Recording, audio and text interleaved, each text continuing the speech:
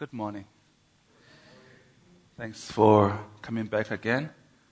So I take it that you got something last night that encouraged you to come back again this morning.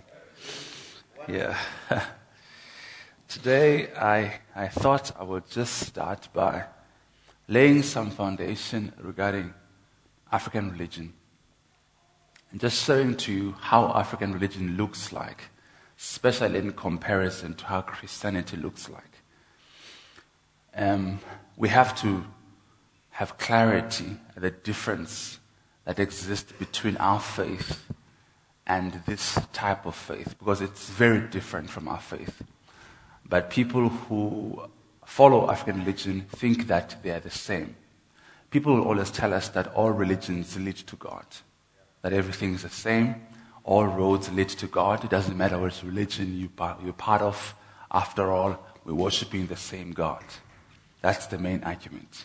I was in a conference in Johannesburg a couple of years ago, hosted by CRL. CRL is Culture, Religious and Linguistic Communities, one of the Chapter 9 institutions of government, like the Human Rights Commission.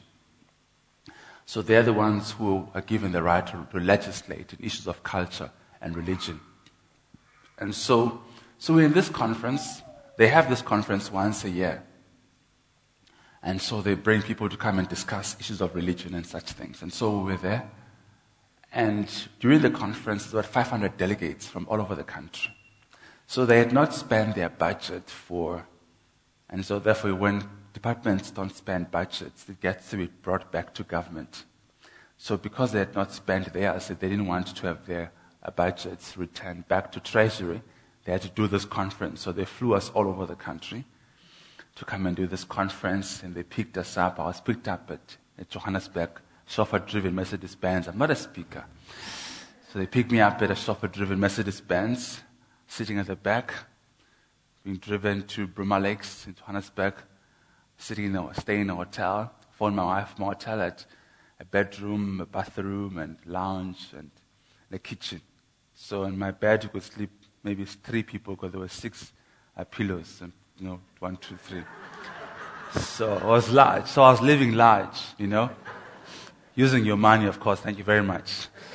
So we're in this conference, and so when we open in prayer, so when they say let's open in prayer, it basically means 7 different religions praying. That's what it means. So it's 7 different religions praying, because that's the country we're living in. There are 7 major religions in this country. So when you talk about democratization of religions, you're talking about 7 different religions being given space to express themselves. That is, Rastafarians have to pray, Hindus have to pray, Jews have to pray, African religion people have to pray, the Muslims have to pray, Christians have to pray. I forgot the 7th one, but that's basically, so you are going through watching 7 prayers going through. And that's basically the state of how things are done in our nation. And so we have been in this conference. So when we're coming back, in fact, when we're traveling from one hotel, they're changing hotels. I don't know why they book us in one hotel, but they've changed hotels. So we're climbing on an Avis luxury coach bus to move from one hotel to the next hotel. There's only 18 of us from the Eastern Cape. As a matter of fact, the bus took time to arrive. There was a bit of a delay. And so we got a Kumbi Quantum. So we're inside the Kumbi, and I'm sitting in the middle of seats. I don't have a place to sit, but there's no problem. Then the bus shows up as the Kumbi is driving off. And so they ask us who are sitting uncomfortably, are we fine? I said, we are fine. Let's continue the journey. It's 15 minutes after all. But many people in the Kumbi said, no. Let us climb into the bus. So I said, the government will pay for both. I said, it's not our problem. Let them pay for both. And so we ended up jumping into the bus because others did not matter. Who's paying as long as we're sitting in the luxury coach. So 18 people, luxury coach, driving. And so in the bus, there were 20 people. There were 20 of us. 18 were witch doctors from the Eastern Cape. People African. So they began to confer in the bus as we're still going to the conference. So they're conferring with one another how they're going to spread themselves throughout the conference and be able to influence the resolution of the conference. So the bottom line is this, and they're talking openly in our presence. They don't care about us. They're saying in the bus that let us make sure we fill up every breakaway session, and when the conference breaks into different breakaways, let's make sure we spread ourselves equally, and let's bring the same thing in every breakaway so that it becomes an overwhelming idea that comes into the plenary and resolution.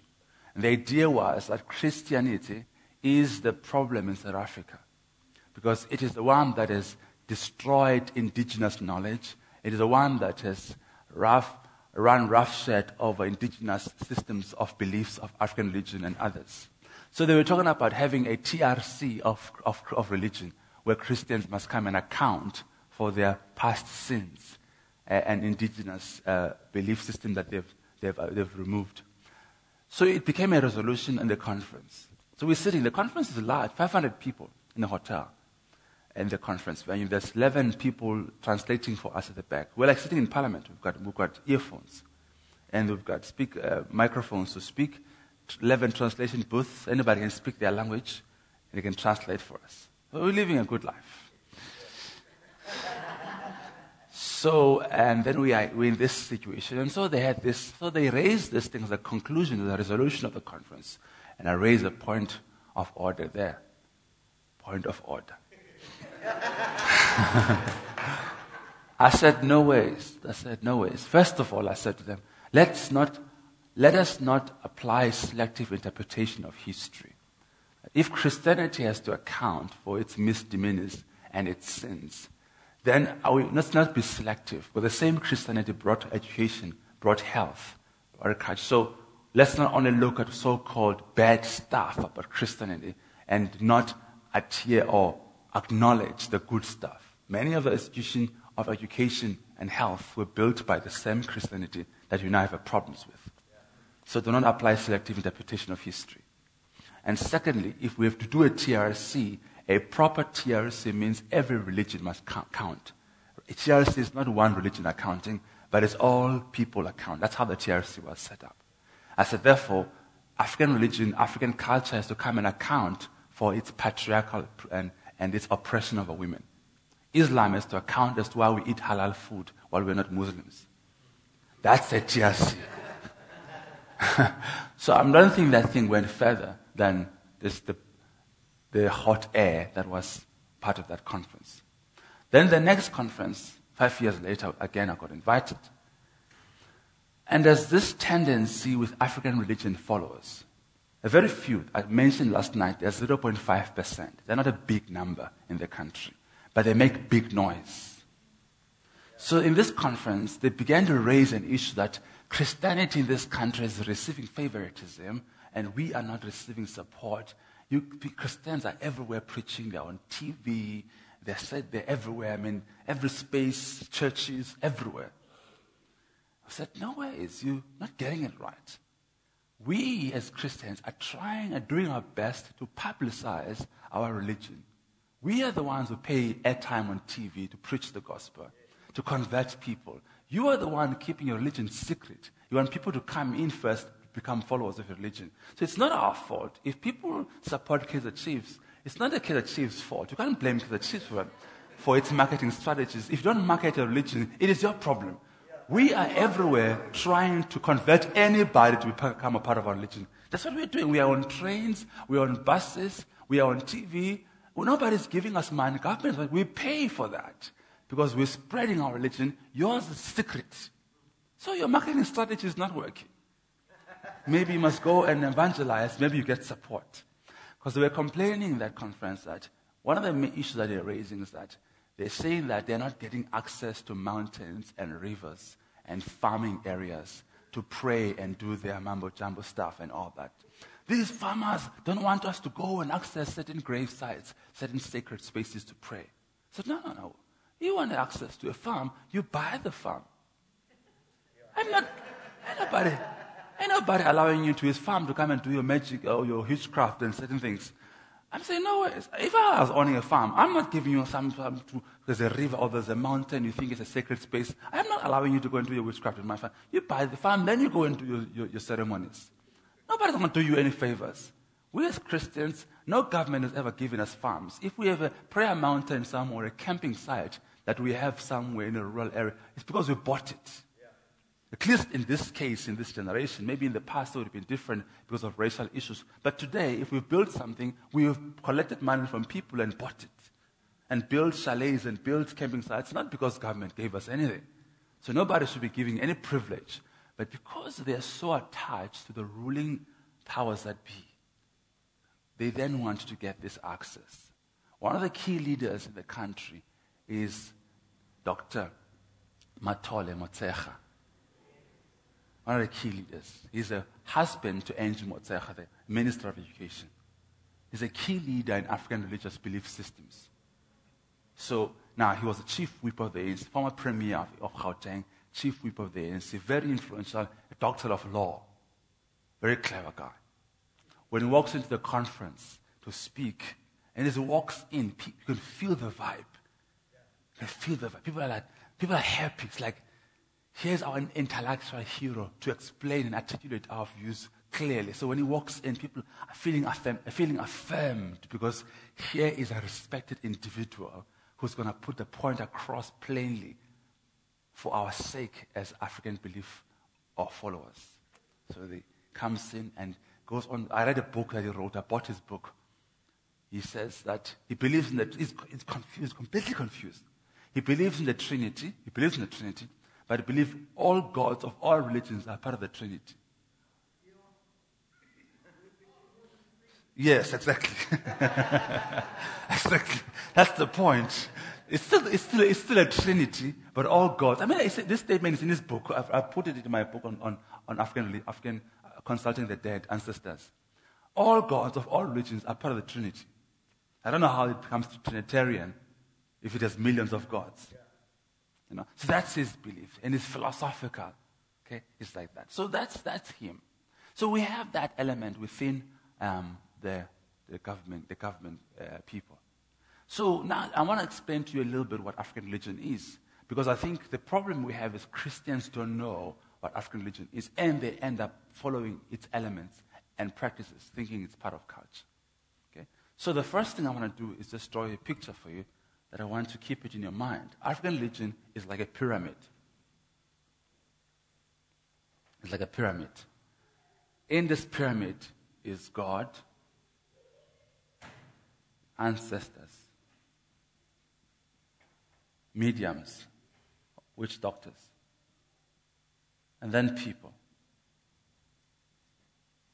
Now, African religion is like this. African religion believes in God. So in a sense, we could say it's monotheistic, like Christianity is. But the definition of who this God is leaves much to be desired. But it believes in God. But it believes in an absentee God. It believes in God, but who's transcendent, who's inaccessible. It believes that no ordinary person can access this God. So therefore, African religion has a hierarchy. The hierarchy is that God is somewhere out there in an unknown world, inaccessible to mere men. Therefore, the dead are helping us to access God. So that's what African religion is. It has a God who's inaccessible, who's transcendent, who's absent, who has no desire to communicate to his people, but who must be somehow coached out of his hiding to talk to his people. That's African religion. So the dead, therefore, in the concept of African religion, are supposed to be mediating between us and God. Now, the assumption there is that the dead are in heaven. Huge assumption. So the assumption is because they cannot mediate between us and God unless they're with God. So the assumption is that everybody who dies goes to heaven. Now, let me just take a step back. The concepts heaven and hell are Christian concepts. So when they are used by a Christian who consults the dead, that Christian is the one who practices synchronism, the mixture of two religions. African religion doesn't have a concept of heaven or hell, because I said last night, it doesn't believe in judgment. They believe the actions on earth are inconsequential. So there's no concept of judgment in African religion. So the concept of heaven or hell are Christian concepts borrowed from Christianity and then infused into African belief systems. Okay? So now a priest, many of them in the mainline, so-called mainline nominal churches, who believe in ancestral veneration and with Christianity, they will stand during funerals and they will talk about everybody who's died, who have gone to Abraham's bosom or paradise or heaven. They will not mention hell. It is not fashionable today to even mention hell in church. It's like Jesus did not make. So when we talk about the hell, a brimstone preacher, don't talk about hell.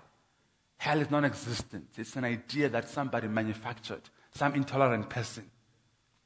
Some person who's angry just came up with the idea of hell. Otherwise, God was loving, cannot create hell. Everybody is going to heaven after all. That's the idea that we get in the world. Okay? And so, therefore, priests, and I've debated these priests, I've talked to them, I've debated them, they believe in ancestors, they believe in Jesus. I debated one in a radio station in the Eastern Cape, a radio station of 250,000 listeners. So he came in the evenings on Sunday wearing his full cassock, full priestly regalia. Myself, I was wearing my jeans, and the African religion scholar was wearing his jeans, and this priest came with his full regalia. So I was sitting in between these two elderly men. Now, these two elderly Xhosa men, I told you last night, in my culture, older person is right, younger person is wrong. Just bottom line. So I'm sandwiched between these two men. The African religion scholar this side, the priest from the mainline church this side who believes in mixture. So we're debating this thing. So the presenter asks questions. So we answer. The priest never quoted one verse to answer the 12 questions we had to debate. Everything he said is how I was raised. It's how I was raised. He didn't use one verse. He just defend himself by, but my grandmother raised this way. This is how I was raised. But we're not talking about how we are raised. We're talking about our belief system. So he had no clear, articulate, and intelligent answer for what he believes in, except to say, this is how I was raised. The African religion scholar knew what he was talking about. He's not a problem. And it's not even a threat to us, because his belief system has few followers. The problem is this guy, and the deception he's giving people is leading. This is another problem. This is the problem this side. Okay? And so, therefore, in African religion, people believe in ancestors. Now, let me say to you a parable in Luke chapter 16. You can just write it down because you know it already. So I won't read the scripture, but here's a parable. Jesus makes a parable of the rich man and Lazarus. And the rich man, his name is not mentioned because his identity is not important, but his lifestyle is. Doesn't mention his name, but he's rich. He feeds sumptuously. He doesn't care about Lazarus, who's hungry, who's feeding from the crumbs falling from the rich man's table. He's dressed in white, in purple. He's dressed beautifully. And then he dies. And then Lazarus dies as well. After the dogs have been licking his wounds, eventually he dies, which shows that death is a common allotment between the rich and the poor. Death doesn't discriminate. So they both die, but that's the only thing common amongst them is death. After that, everything else is different. The rich man goes to hell, Lazarus goes to Abraham's bosom. And the Bible tells us that in the hell, the rich man cries out, Father Abraham, please send Lazarus to come and bring a tip of water to my tongue because I am burning here. So he cries out. And we know what happens. The rich man cried out, and Lazarus says, and Abraham says, no. You are being tormented. He's being comforted. He was being tormented there, and you were comforted. So things have changed. And he says, please send him to my 5 brothers to warn them. He says, no, if they don't listen to the prophets there, they won't listen to somebody coming from the dead. Okay? Then the interesting thing about it is this. In this parable, the person who complains of being thirsty, of being uncomfortable, complains from where? From hell. Right? Lazarus in heaven is not saying anything like complaining. Right? Lazarus is in heaven, he's not complaining. He's in Abraham's bosom. Then paradise, but now it's heaven. he doesn't complain of any discomfort. The rich man in hell, he complains of discomfort. So, today, there's ancestors who talk to their people that they are hungry, that they are thirsty, that they are cold. So they complain of discomfort. So guess where are they complaining from?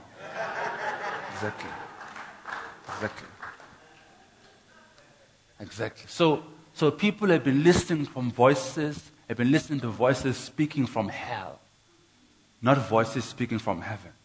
Heaven cannot be uncomfortable simply because God made heaven. If God can make a heaven that is uncomfortable, how do we trust him to make comfortable life on earth? If he messes up heaven, his own dwelling place, how do we even trust him to do a good job with us on earth? So the issue of an uncomfortable heaven has huge theological implications for us who follow Christ. If they can be in God's presence and be thirsty when the water of life is there, who said to the woman at the well, if you drink of this water, you shall never thirst again. If people can be uncomfortable and thirsty and hungry in the presence of Christ, the bread of life, the same people whom John says in Revelation 12, I saw them dressed in white linen, and now they are cold, but John says they're dressed, then there's something that is conflicting here. But people who believe in these things, they swear by these things. Okay? So the issue is this: people are practicing syncretism, the mixture of two religions that are not compatible, incompatible religious systems. They cannot mix. Okay? So African religion, and of course in the hierarchy, so people in African religion do not talk to God directly. They talk to sangomas, who talk to ancestors, who talk to God. And then so on it cuts back. So the answer comes back from God to ancestors, to witch doctors, and eventually to people. By the time it gets to people, lots of money has been spent, a lot of trouble has happened, a lot of stuff has happened. That's African religion. It's a works-based system. Okay, all religions are works-based systems.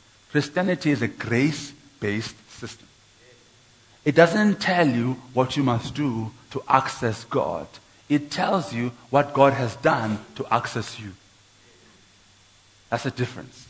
And so they follow this, and unfortunately, Christians have been doing it unknowing that it is wrong. Because partly in the churches that believe in ancestral veneration, you have them here in KZN, big churches. You have them here.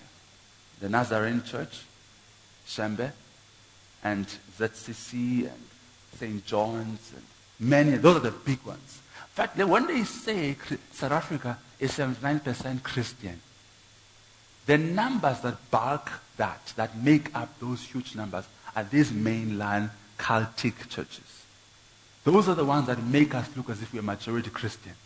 In essence, we are not 79% Christian, real Christians. That's the reality. Because those people, unfortunately, they are in the millions. They are more than us in number. The Nazarene Church alone is over 4 million. ZCC is over 12 million. So we evangelicals, the interesting thing about it is that the people who do it are not even sure why they do it. This is why they do it. I'll tell you why they do it. People do that to bury in Adelaide, not because a person has to be buried in Adelaide. Well, he has to because of this belief. When a person is born, his umbilical cord is buried on the ground to dedicate him to ancestors. That's the beginning of his life. Now, the belief is that he must be buried back to where he was born, to complete the cycle of life. That's the belief. Otherwise, if he's not buried where he was born, the cycle of his life is not completed. Therefore, he will not be rested in the afterlife. That's why they have to transport bodies all over the show to bring them back there. It has nothing to do with wanting to be closer to the grave of a person. You don't need to be closer to somebody's grave. He's dead. So whether the grave is 100 meters, 100 kilometers, or 10 kilometers, it makes no difference. No one needs proximity to anyone's grave unless you plan on visiting the grave. Unless you plan to visit the grave. So people bring bodies all over the place. Bodies are being transferred. That's why these companies, Bob and others, you notice them. The target market is black people. When they advertise on TV, we will even transport the body. Ha ha! We'll even buy a grocery. You know, they're talking to one race. They don't use the word race in the TV because it's not right. But you can see this is racist. This is a you can see it's a racist advert. I can see this advert is racist. They won't say, black people, this is your advert. But you can see this advert is strictly for black people. It's racism. You know, it's racism. So they do all these things. People ask me a question when I teach. Let me just also answer this. They talk to me about tombstones. Where do tombstones belong to? How do we say about tombstones? Let me explain this to black people who are here. Tombstones come from Europe. They are Western. They are not African. So you don't do tombstones in the name of culture. It shows that culture has been changed. But originally, tombstones are Western. Africans did not mark graves with tombstones previously. It's inherited from the West. Now, more tombstones are sold to black people than to white people. Because that shows that culture has changed. But every black person wants to have a tombstone. And they call it culture. But that's not culture. That's culture that has been changed by the influence of another culture. In fact, no culture is immune from the influence of other cultures around it. Each culture is affected by other cultures. Okay? So, now we've got tombstones costing 20,000 rands. You go to the grave sites.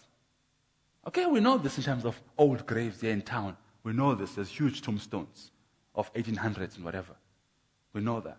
But now, in our townships also, we've got these beautiful new marble things now.